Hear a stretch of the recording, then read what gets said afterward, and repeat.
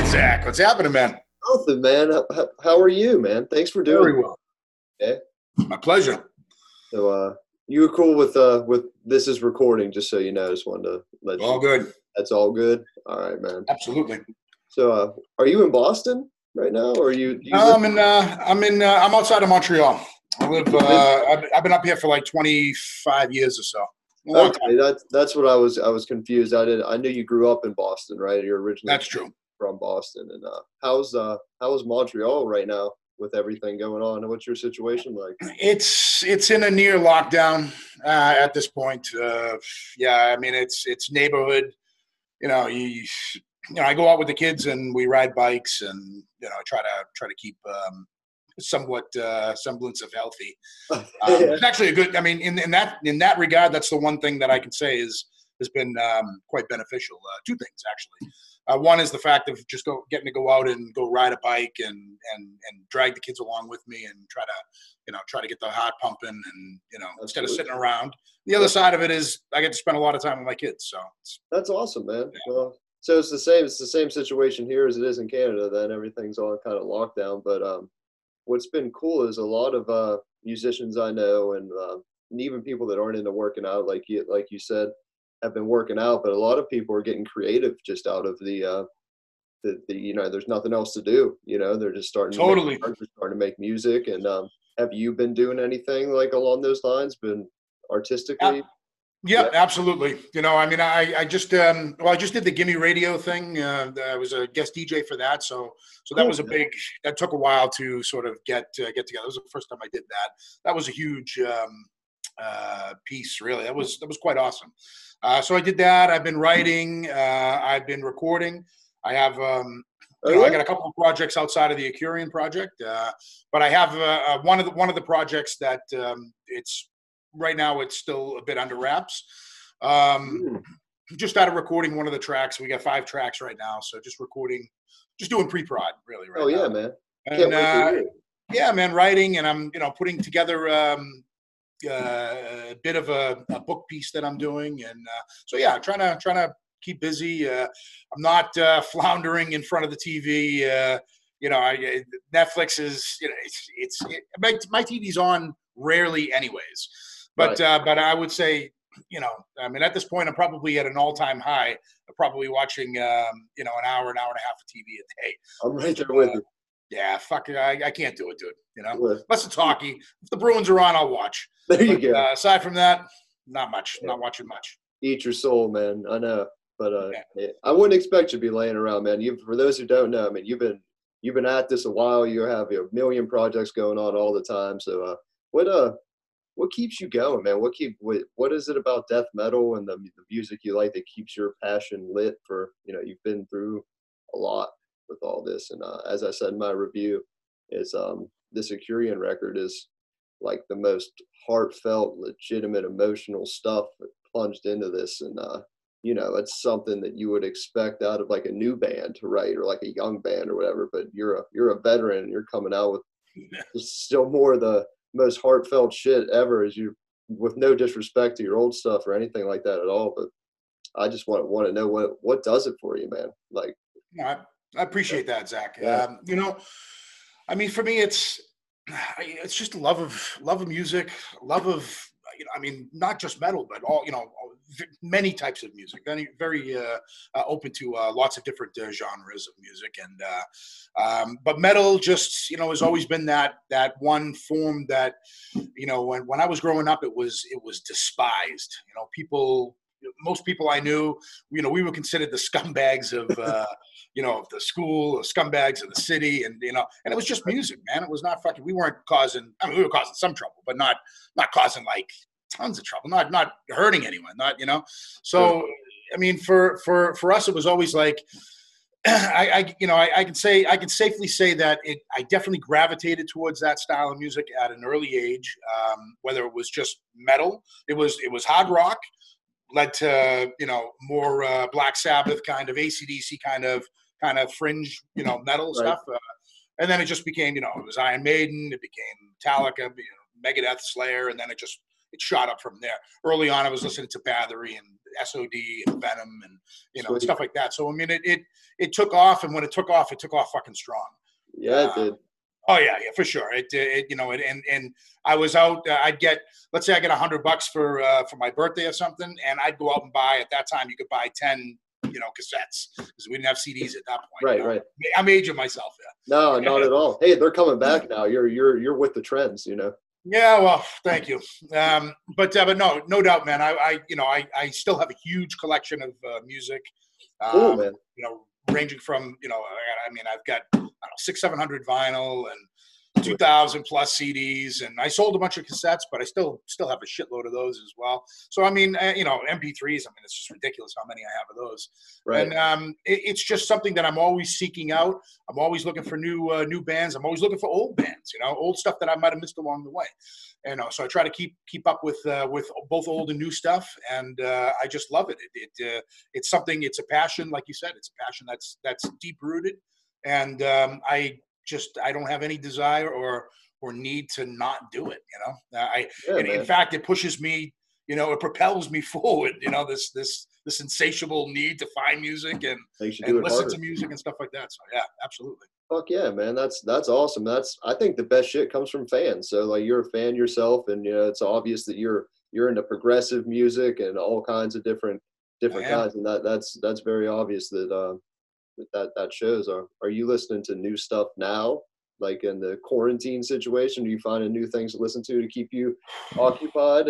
Now's a cool time to be digging into some stuff and some oldies things too. Yeah, no doubt about it. I mean, for sure. I mean, recently, I've been playing a lot of my vinyl. So I mean, this is stuff that I have. I have a downstairs area that's basically it's the house basically, and I got my stereo down here. It's what you see in back here. It's it's my bar. It's my I got a great stereo system. So I just chill down here and listen to stuff. And I've been listening to a lot of listen to the Cattle Decapitation a lot.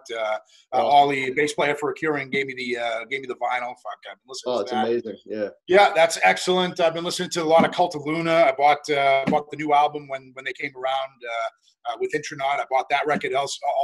Just I've been stacking up on the albums, how I have them set up, and it's like, okay, this one, then this one, then this one, then this one. So I go through them, one after the other and stuff like that. So I would say I've been focusing on a lot of the records that I have or recently had bought. Other stuff that I've been listening to that I don't own, but I've been listening to is like the new Igor or whatever you want to call it. Oh yeah. That record's really good. Yeah, it's excellent. Yeah. I've been digging that. I've been digging the Me and That Man, the new record, Me and That Man with Nurgle from Behemoth. That record's great too. I appreciate that kind of sound. I've seen an interview with him. He was talking about how much he loves like Mark Lanigan, and that was sort of what drew him into that style. Yeah, and that's also I've been following Mark Lanigan since he was with the Screaming Trees. So I'm a huge fan of Mark Lanigan. So obviously I gravitated to the first record. I love it. And then the new record also, it's really good. He's got Isan singing on it. And so I've been listening to a bunch of different shit. Cool, man. The new Rustin Man record, actually, it sounds like, kind of sounds like David Bowie. He sounds like David Bowie. And it's very trippy, very, very mellow. And it's really good. I've listened to it like 3 or 4 times. The new Mirkwa record as well. Been listening to that. I love it. I was saying, I have, it's almost like every day is like a fucking Sunday now. So it's like I get up and I pop on, because I just listened to it on the computer. But the new Mirkwa record is, it's just her doing Scandinavian style songs. Super traditional. Yeah, traditional Scandinavian tunes. It's fucking amazing. My kids come down when I'm sitting there having a coffee, reading, listening to that, and they totally dig it, So. Yeah, that's really cool. That's cool. Do your kids start to get into metal because of you? Yeah. Yeah, I mean, my 16-year-old definitely. She likes some of the older stuff for sure. Slayer, and she. All right, that's great. Yeah, she often plays. I'll come up and she's playing Rain and Blood, or she'll play some Opeth. She's got some of that. It's fucking badass. Like Slipknot, things like that. Oh, that's cool. But she's kind of all over the place too, because she listens to everything from that to Simple Minds. Right. For what's that movie called? Breakfast Club. So she's a big fan of that. So she plays that song all the time. She, and then she'll play some like more poppy stuff too, and then put on, the new, what the hell is it? The new Opeth or something, Oh, cool. So yeah, so cool, man. She takes a wide range of it. My 9-year-old, she's kind of cool with anything we play. If I'm playing like some Neil Young or something like that, she likes. Right. She likes a lot of the blues stuff. I play a lot of the old Delta, Mississippi Delta blues. So I play a lot of that rugged, nasty kind of blues stuff, and she really gravitates towards that as well. That's interesting. But then of course she has all the pop shit too. Sure. Yeah, I have 2 sisters the same age, and I always try to get them into cool shit. So that's why I always ask, how do you do it? Because if I try to show them something, it's automatically lame. So I kind of just end up putting it on and just not saying anything about it. And if they ask a question, then I'll go into it, Yeah, I mean, they're around it. They've been around it. They were around it when they were in the womb. I mean, it's, my wife was playing, drums. We were playing music. So, early on, these kids, from the earliest point of their life, they have been around the beat, and they've been around the vibration. They've been around. We were never parents that turn the music down or like, oh, shh, everyone be quiet because the kids are like, fuck that. Like the kids need to accept what's in the environment, And we were very much sticklers in terms of we play loud music. Play it, and the kids will sleep through, and they fucking sure as hell did, man. They never woke up. I love that. Not to the music or being loud, or having parties or whatever. They'll be thankful for that later. That's awesome. I think so. Yeah. Do they realize their father's like the singer of Cryptopsy and like this like badass death metal like warlord type character? Do they? Yeah, I mean they do. My oldest, I guess, catches on to it a little bit more. She kind of follows it, or I tell her what's going on. She's always like, but my youngest, I do tell. I think, for her, it's just kind of like, oh, you're famous. I'm like, no, well, I'm not famous. I wouldn't go as, we don't need to go as far as famous. Underground. But for her, she looks at it as like it's a famous thing or something. But for me, it's, I'm just a regular dude making music, man.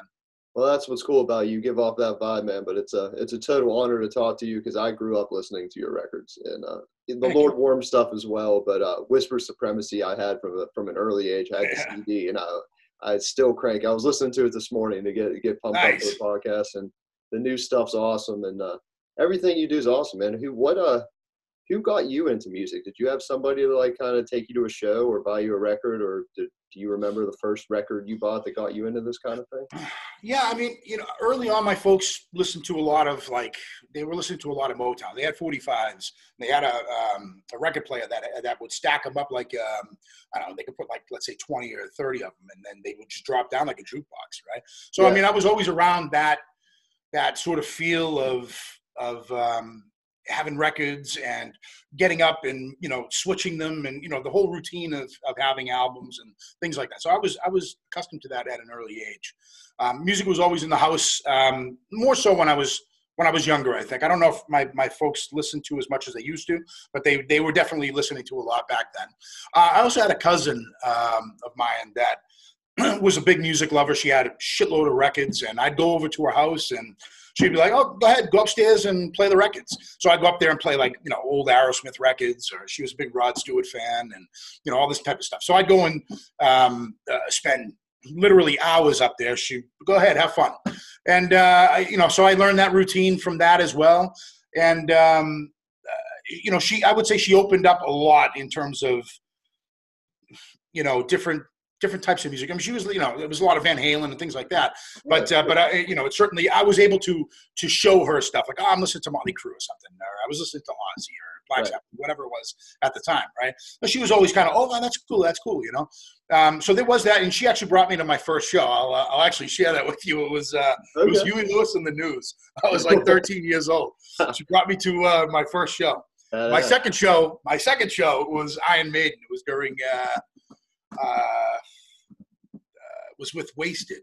Which tour was that? I'm drawing a blank on which tour it was. Somewhere in Time. It was the Somewhere in Time tour.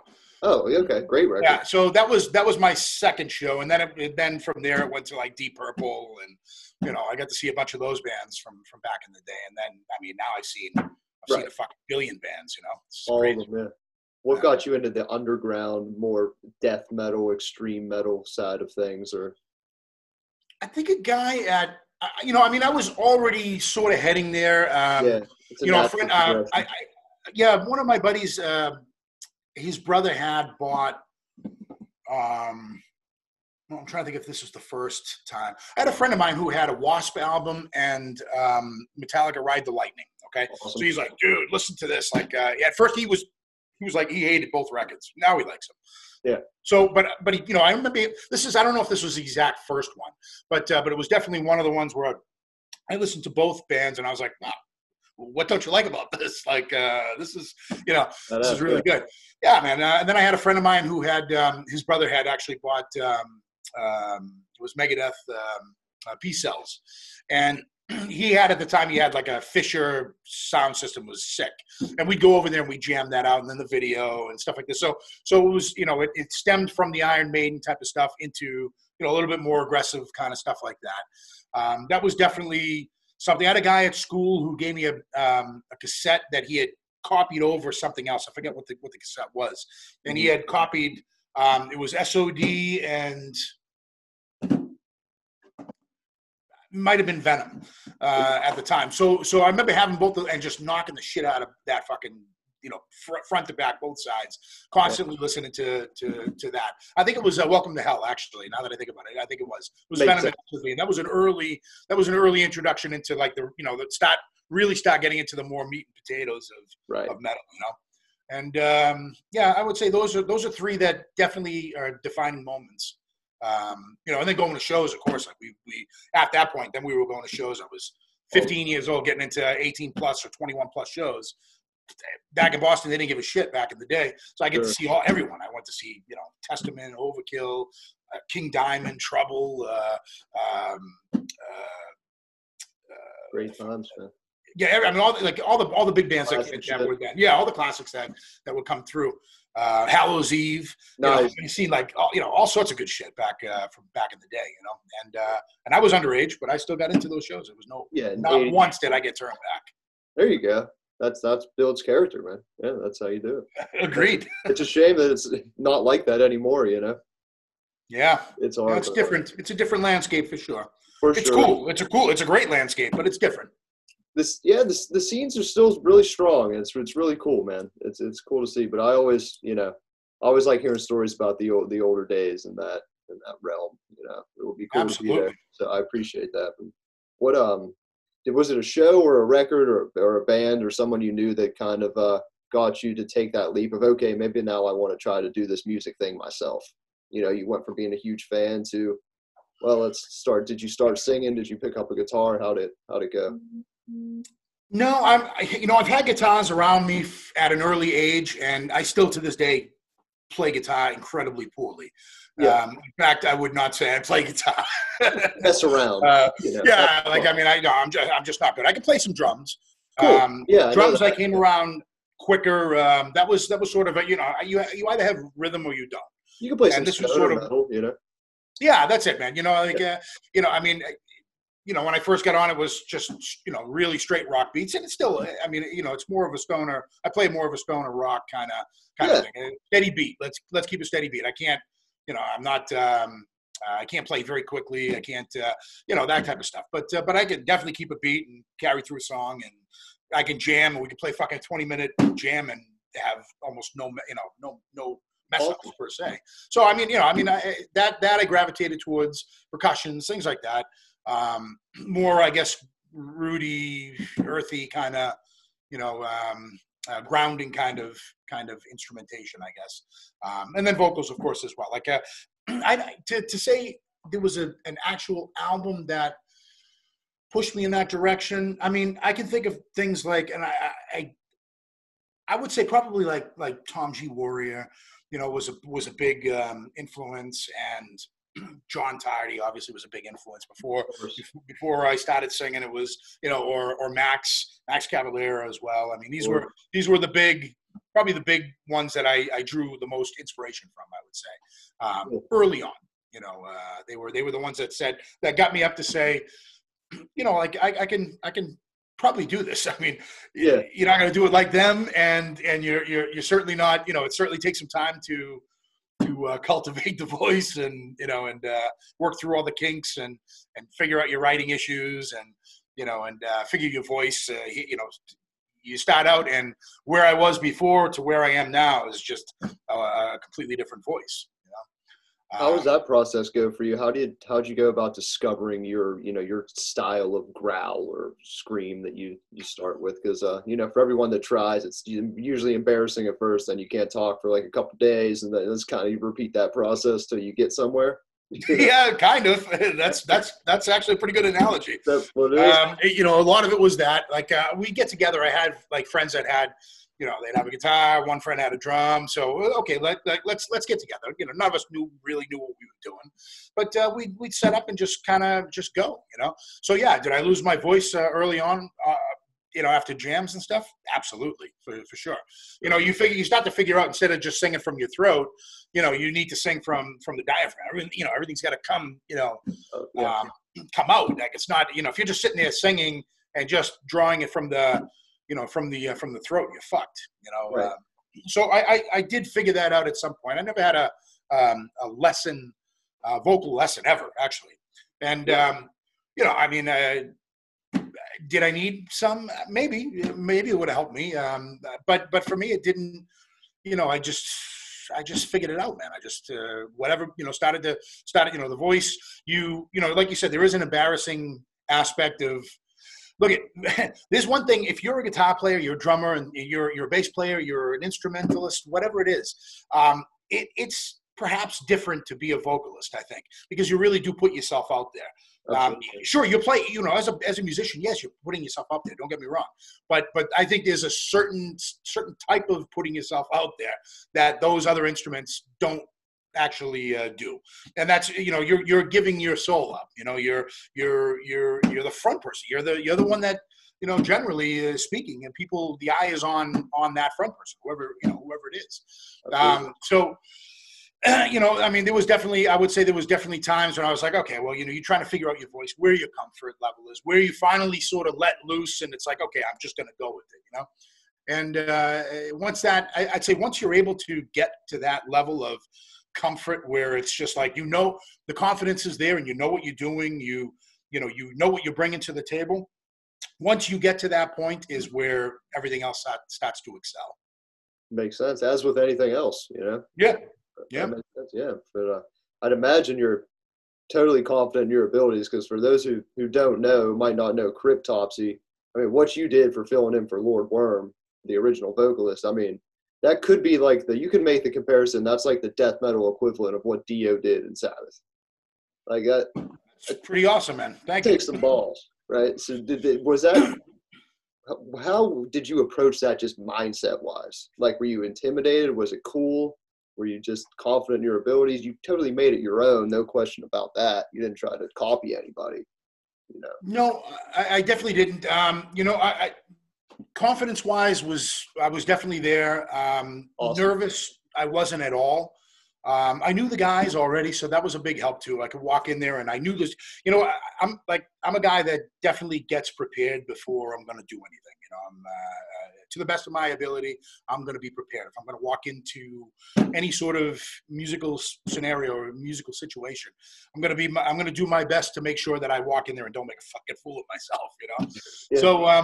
So the confidence level was definitely there. I knew all those guys. I knew Lord Worm for years before this. And, and we're still, all those guys. I'm great friends with all those guys, Yeah, I think that's really cool, by the way. I've, read your interviews and stuff. You're still real cool with Lord Worm and everybody. Absolutely. Awesome. Oh, yeah. We're definitely, very close friends. And, he's a fucking hilarious guy, man. He's a great, really good guy. So when I came in, and it wasn't that he was there, maybe the first day he was there, the first jam, he might've been there. And then after that, he was okay. All right. Sort of, there you go. You're all good. And I went in and I had learned, I want to say like 3 songs that I had learned, and I learned them. I was, had them down pat, but to my style. Right. Like you said, I wasn't going to go in and take on a style that, it's just not me. I'm not going to take on someone else's style or try to mimic someone. gonna do it my way and hope for the best, But I felt confident. I felt real good about walking in there and having some songs under my belt and already being familiar with the band, and all those things were definitely a plus. That's awesome, man. That's inspiring. Obviously, it worked out. You crushed it, man. There's Thank you.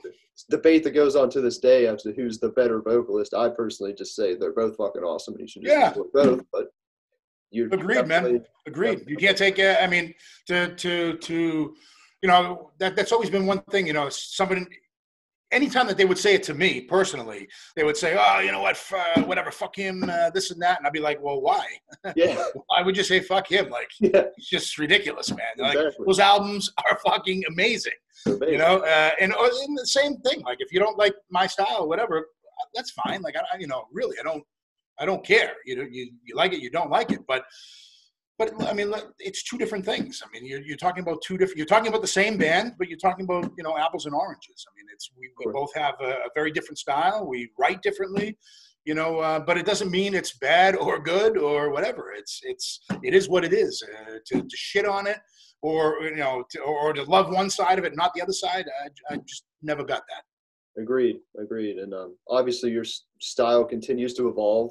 And, as you've read my review of the new Acurian record. Amazing review, by the way. Thank you very much. For those who don't know anything about it, it's a fucking phenomenal record. There's a ton of stuff, man. It's overwhelming. That's why the review I had was so long. It's just because it was like so much to say about it. And I feel like you personally had a lot to say and just the band had a lot to say. So how much of your style did you inject into that from the get-go, and how much of it was like brought to you first? And I want to know what those like initial song writing processes were like.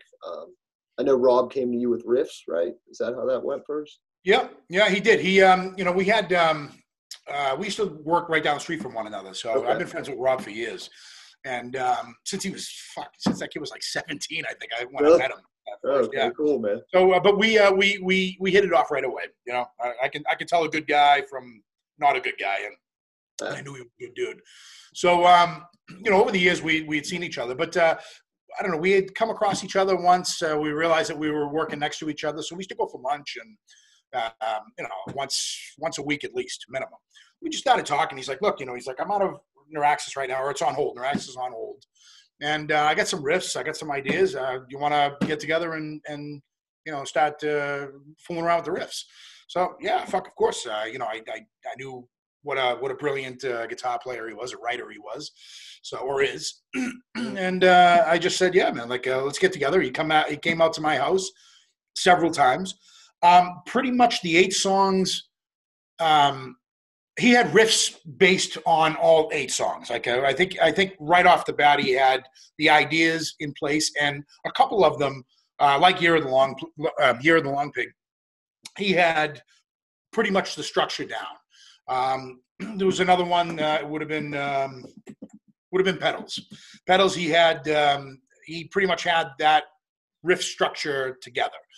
There was, of course, there's some changes along the way, but in general, he knew where he was going with it. And then of course, once it was the two of us, and we I had some words, and then we figure out some parts of, okay, well, this part here could be where the chorus is, or we could at least come back around to this, and we just sort of started to build them up like that, just the two of us. And then of course, shortly after. We brought in Ollie, we brought in Tommy, and started to put everything together. Well, we brought in Tommy first, and then Ollie shortly after that. And started putting the songs together. And like I said, a couple of those songs were almost verbatim for the most part. We had definitely conceptualized the songs down to let's put the drums to it, let's put the bass to it. We already have the structure in place, and then the rest of the songs came along where the ideas were already there, and then we did some rearranging, or we added some riffs, et cetera, et cetera. So those songs became a bit more built out from that. But initially, he knew exactly where he was going. Wow, that's pretty awesome, man. Because there's a lot going on. It's definitely not a traditional album in any sense of the word. And I think a lot of the progressive parts, the more progressive songs are definitely the later songs. Okay. that you'll know, you listen to the album. So, the ones that are more progressive, the ones that are maybe not as straightforward, were the ones that came a little bit after, when it's, everyone's sort of in the mix and we start to put it together and lengthen parts, or add some parts that might not have been there, or, like rearrange some of the riffs and things like that.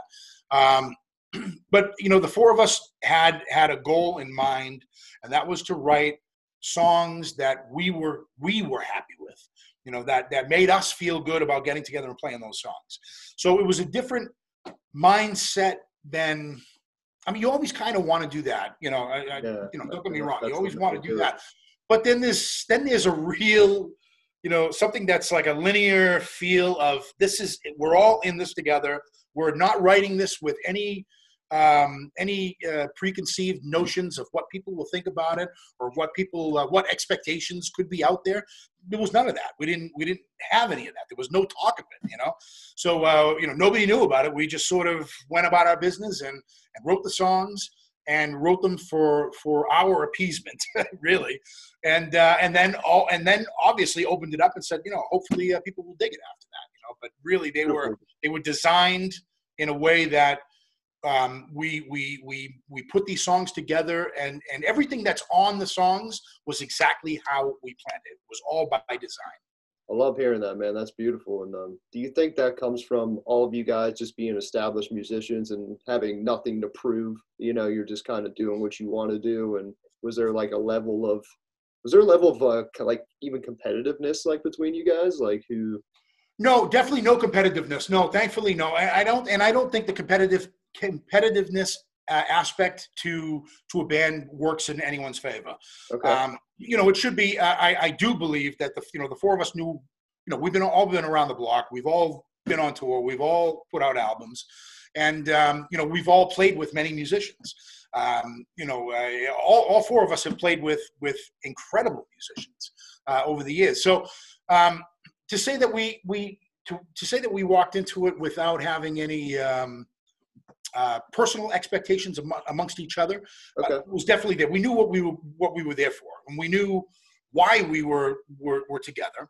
But I would say that we definitely didn't have any concerns about getting together, or worry of if this guy was going to be too competitive, or this guy was going to be trying to take the reins. Or it really worked in a fashion that it was a collective on a project, and I think that's why this album excels so much, in my opinion. I think so too, man. It just comes right through. It's just genuine as hell, man. So you guys nailed it, obviously. Yeah, the genuity of it, for sure. We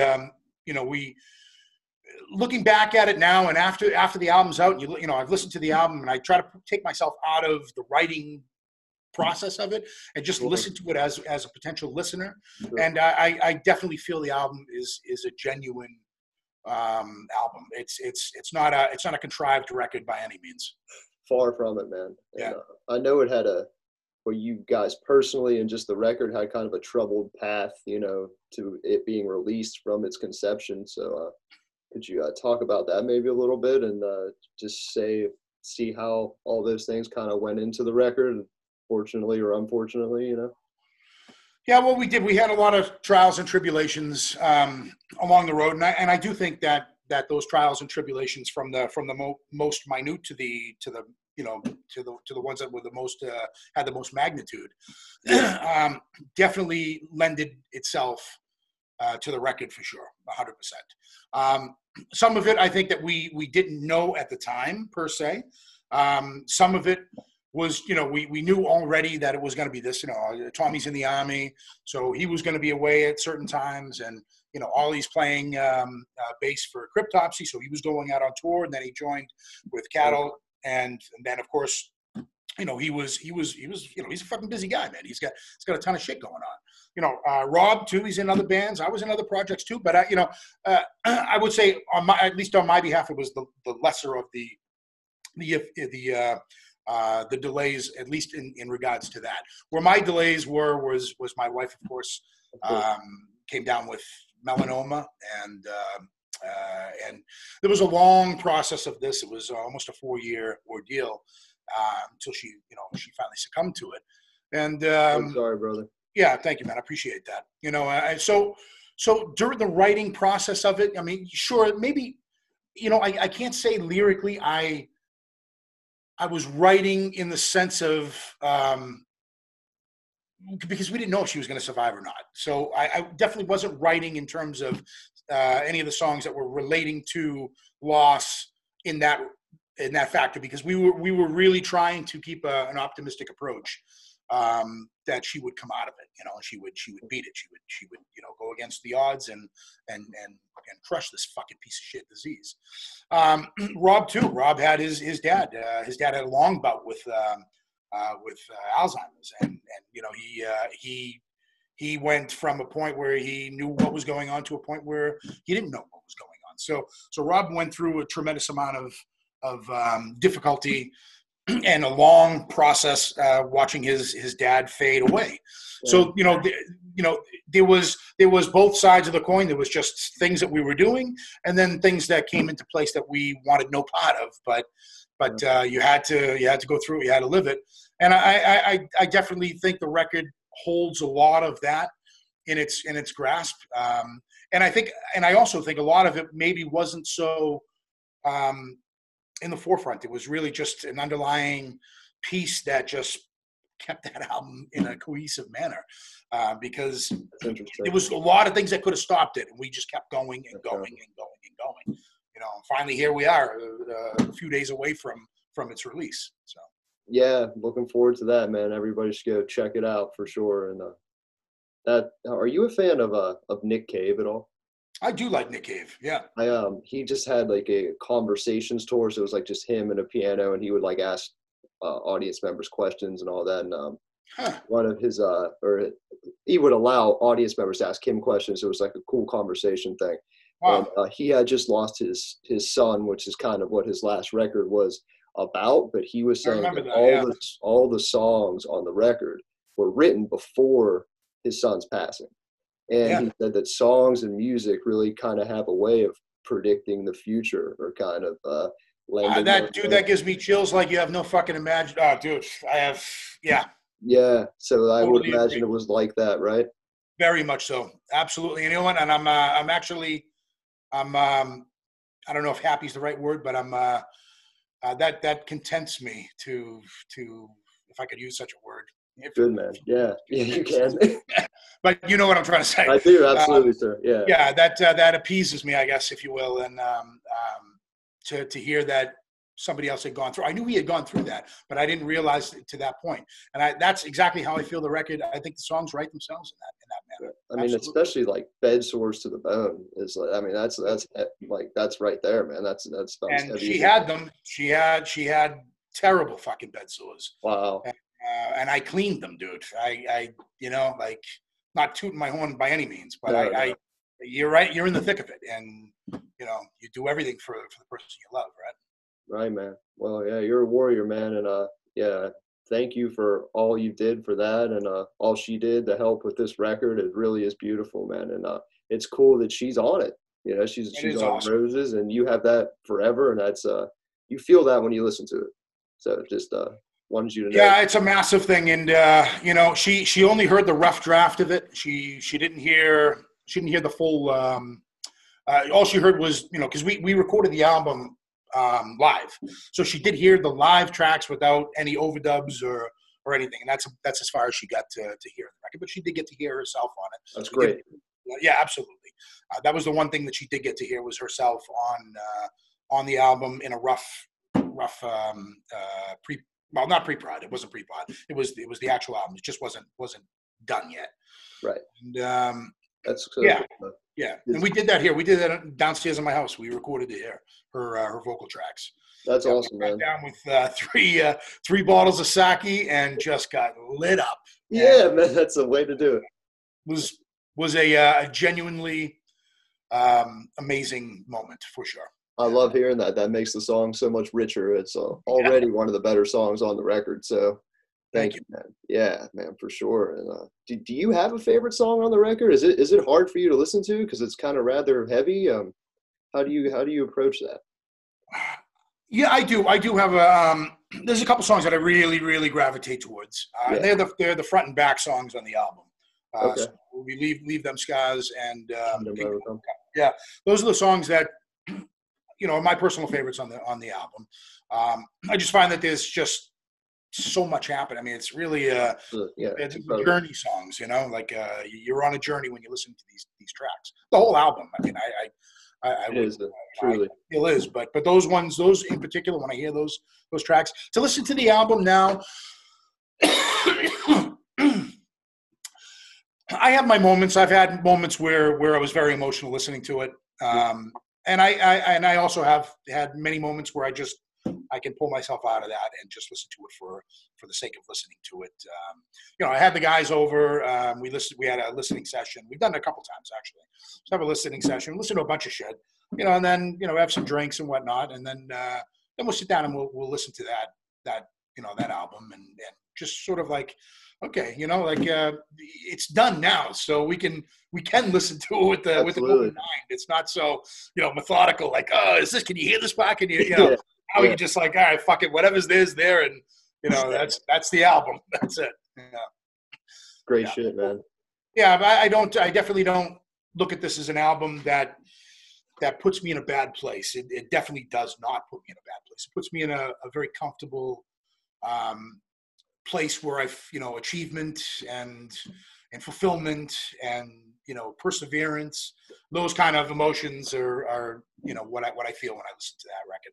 That's awesome, man, and that's so cool to hear because it really is beautiful. It really is I think it's the best record of the year so far, and awesome. I definitely wouldn't even just say that because I'm talking to you. I really do believe that it is truly a cool achievement, man. Yeah, cheers, absolutely. I do want to talk about how it was recorded live, though, because I think that's so badass. And not enough people do that. And even live records aren't even live. So, a lot of people don't realize that. So, what was that like? And whose decision was that? Or was that always the case? Or how'd that go? Yeah, it was. It was a theme early on. I know both Rob and I had spoken about it from the beginning. And that's also part of the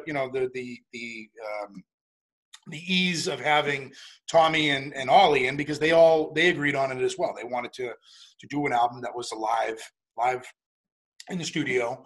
No click track, nothing that was going to take away from the feel of the songs. Not to say that if you have a click track, it takes away from it, but we didn't want that.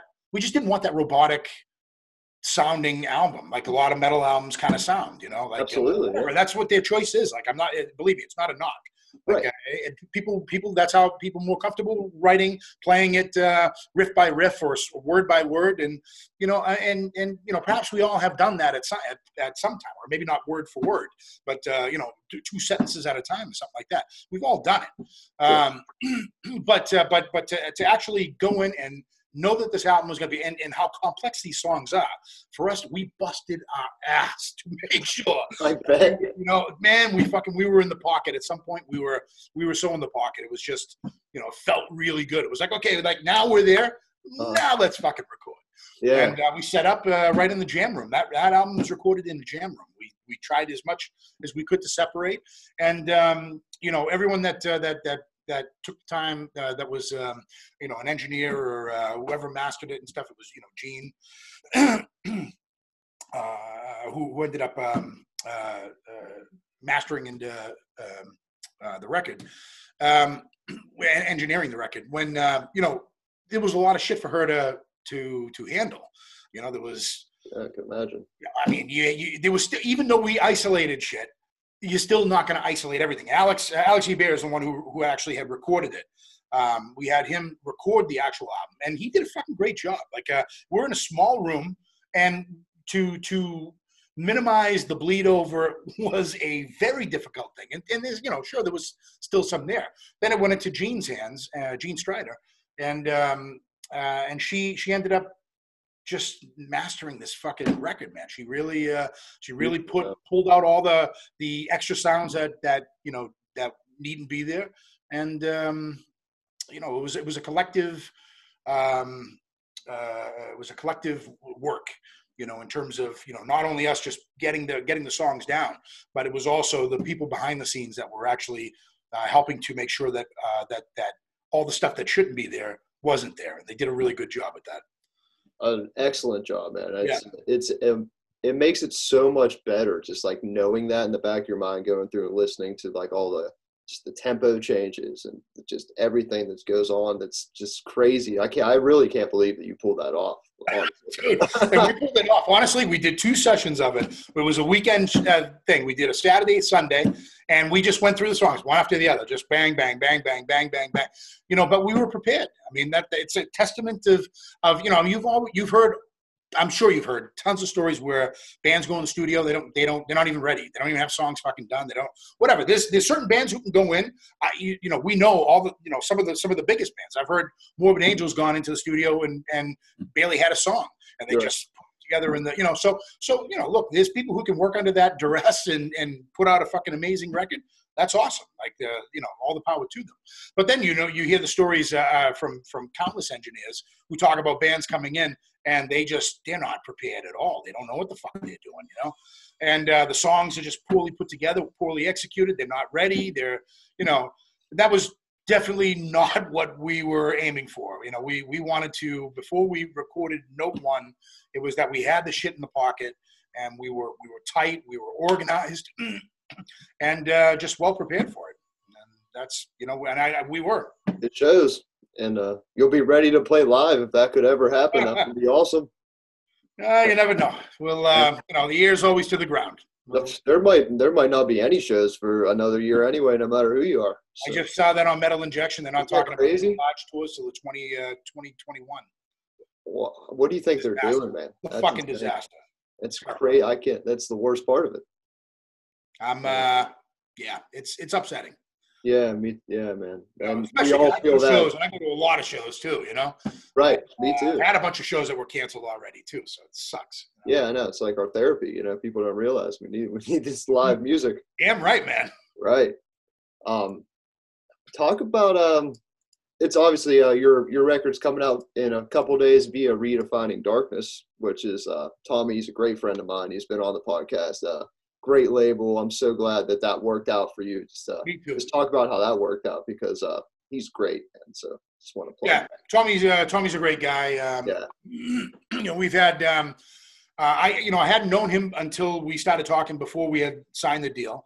Tommy knew had been on tour with Tommy McKinnon and Rob, and maybe Ollie might have been in the project then too. I'm not 100% sure. But I think it had come about where Rob was mentioning that that we were close to being done with the record and was talking to him because they were out on tour with Abigail Williams. I'm pretty sure that's who they were touring with. And he says, "Well, yeah, send me some songs and I'll check it out." And things started moving pretty quickly after that. He and I started talking. Talked about, he's asking things like what our expectations were. And I, followed suit, asked him the same thing. And we just, I think we both realized that, he's a highly intelligent kid. Oh, yeah. He knows the industry.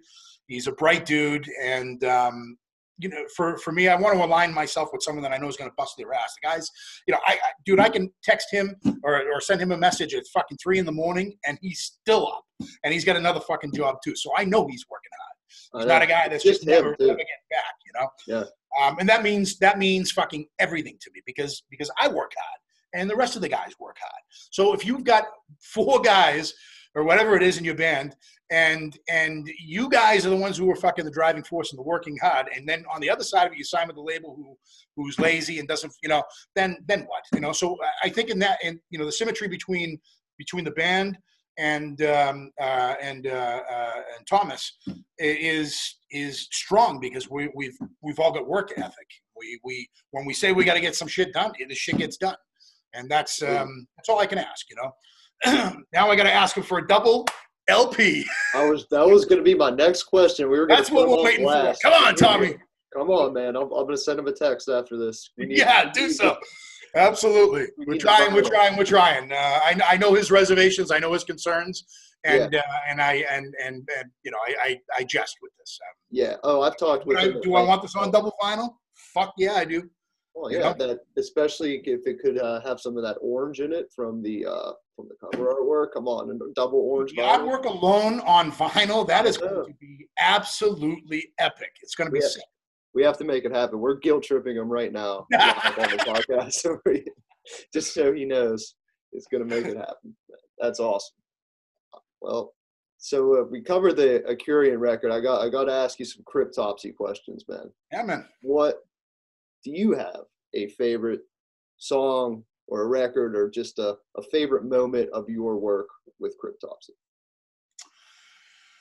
I mean, touring for sure. That was a huge thing. Going to Japan, playing Japan was a monumental moment for me to actually get there. And the funny thing about Japan was going to Tokyo was something that my wife had said, Genevieve. She had said before. She goes, you're minimizing the possibilities here because you're going to be playing in Japan. She always went back to you're going to be playing in Japan.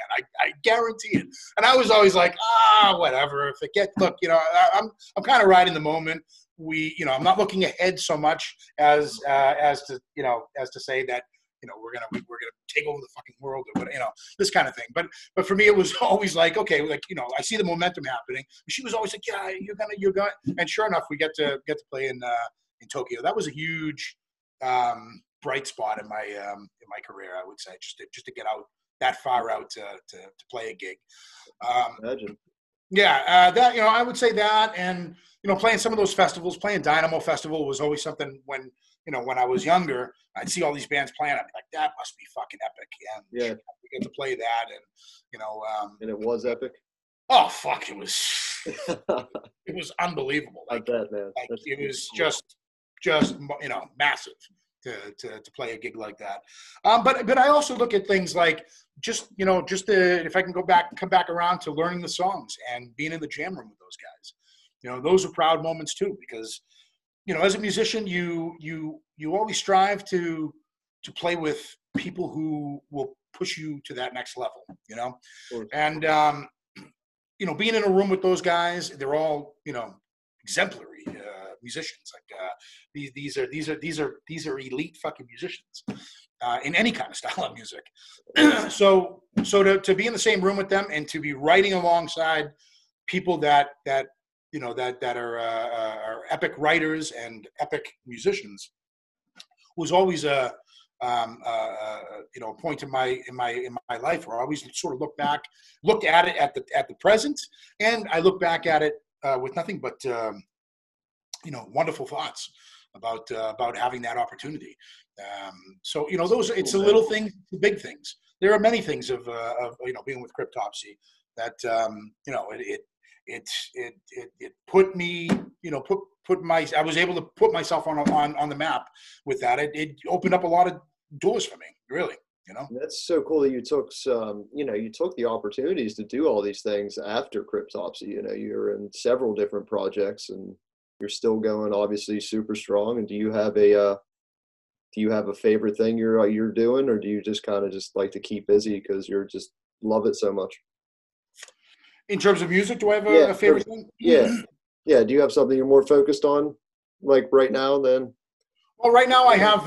We have I'm in Coma Cluster Void as well. So that project, talk about elite musicians. Like, I mean, these guys guys and gals are.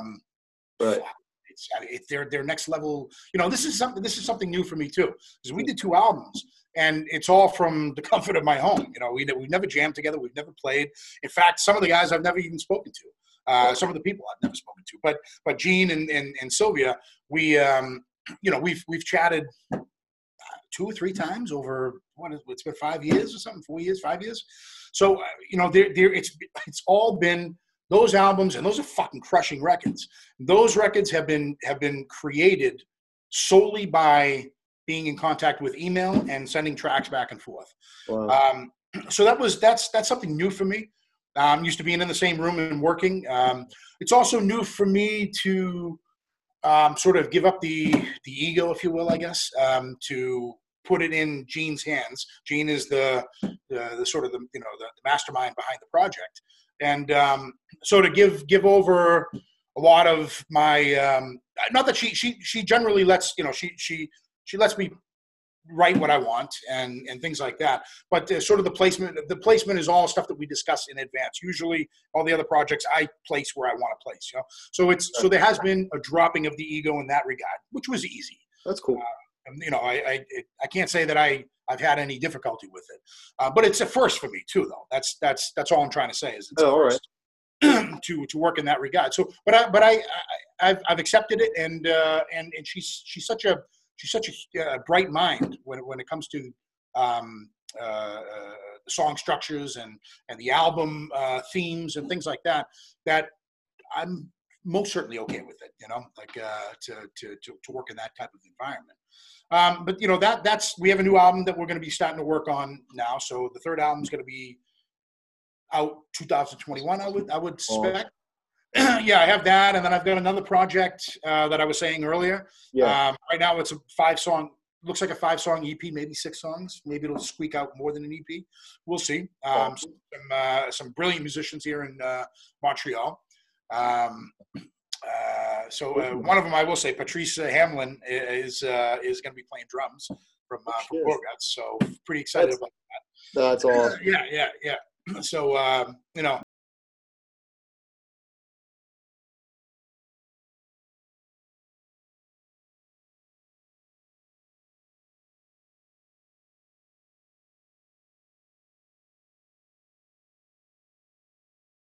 have me involved in some so either guest spot on the song or be involved in the project. So there's been a lot of activity that's sort of surrounding this release, I guess. Yeah, I hope it keeps up, man. I mean, I for one am a huge fan. I'm always looking forward to what you do, man. So I'll keep my eye out and repost stuff and let people know what's good, man. So keep it up. You're crushing it, man. I appreciate you taking the time. Last question. I always ask everyone this. What is your favorite Black Sabbath record? Ooh, my favorite Black Sabbath record. Mm-hmm. I would say it's Masters of Reality. Fantastic choice. Yes. And why would it's I mean, picking your favorite Sabbath album to me that's like picking a favorite child. I mean, they're all amazing in their own right. But what is it about Master of Reality that you dig so much? Is it the tone, the heaviness? It is the heaviness. Oh my God, it's amazing. It's a nasty sounding record. I love the riffing. I love his voice. The songs are just from start to finish. I mean, I think it's got some of the heaviest stuff. Oh yeah, for sure. Atmosphere's heavy too, thick. Oh yeah, I mean, it's tough to pick because I like them all. Up until they're the best. Up until a certain point, I like them all. Yeah. So, funny enough, I was just listening to Seventh Star, Tony Iommi's Seventh Star. Oh just yeah. At time, I popped that in, and it starts off, and it's like I don't know, but as it goes, it's not. I think it's not as. I don't think it's as bad a record as what people had labeled it as before. I don't think so either. No, it's not that bad. No. You just can't compare it to the other shit. That's all. You can't. No, you can't. I mean, where it ends for me, pretty much. I mean, there's other records I like after that. I like the Dehumanized record there, or Dehumanizer. I like that record, but in between there's a blurry, like 4 or 5 that are just I can't listen to. Yeah, it's just blurry. After Born Again, I'd say is probably the last record that from the start to Born Again, and then there's a couple of ones in there that are okay after that, but that's generally where it lies. Master Reality is a fantastic choice. You nailed it, man. So thank you, brother. Thank you. Hey, man, I really appreciate you doing this, man. I mean, it means a lot, and you're a fucking killer, dude. Keep it up. Awesome, man. Thank you, Zach. I appreciate everything, and keep going with Death Comes Lifting. It's a fucking great thing you're doing there. So. Oh yeah, man. Let me know. I'd love to send you something. Awesome. Please do. Yeah. Let me know, man. I'll hook it up. Awesome. Call me. Yeah. Take it all. We got it. We got to hook it up, and I'm gonna get Curion's record out on vinyl. That's my mission. Nice, dude. Nice. Cheers, brother. Thank you so much. All right, brother. Thanks, man. Have a good night. Thank you. Take care. Ciao.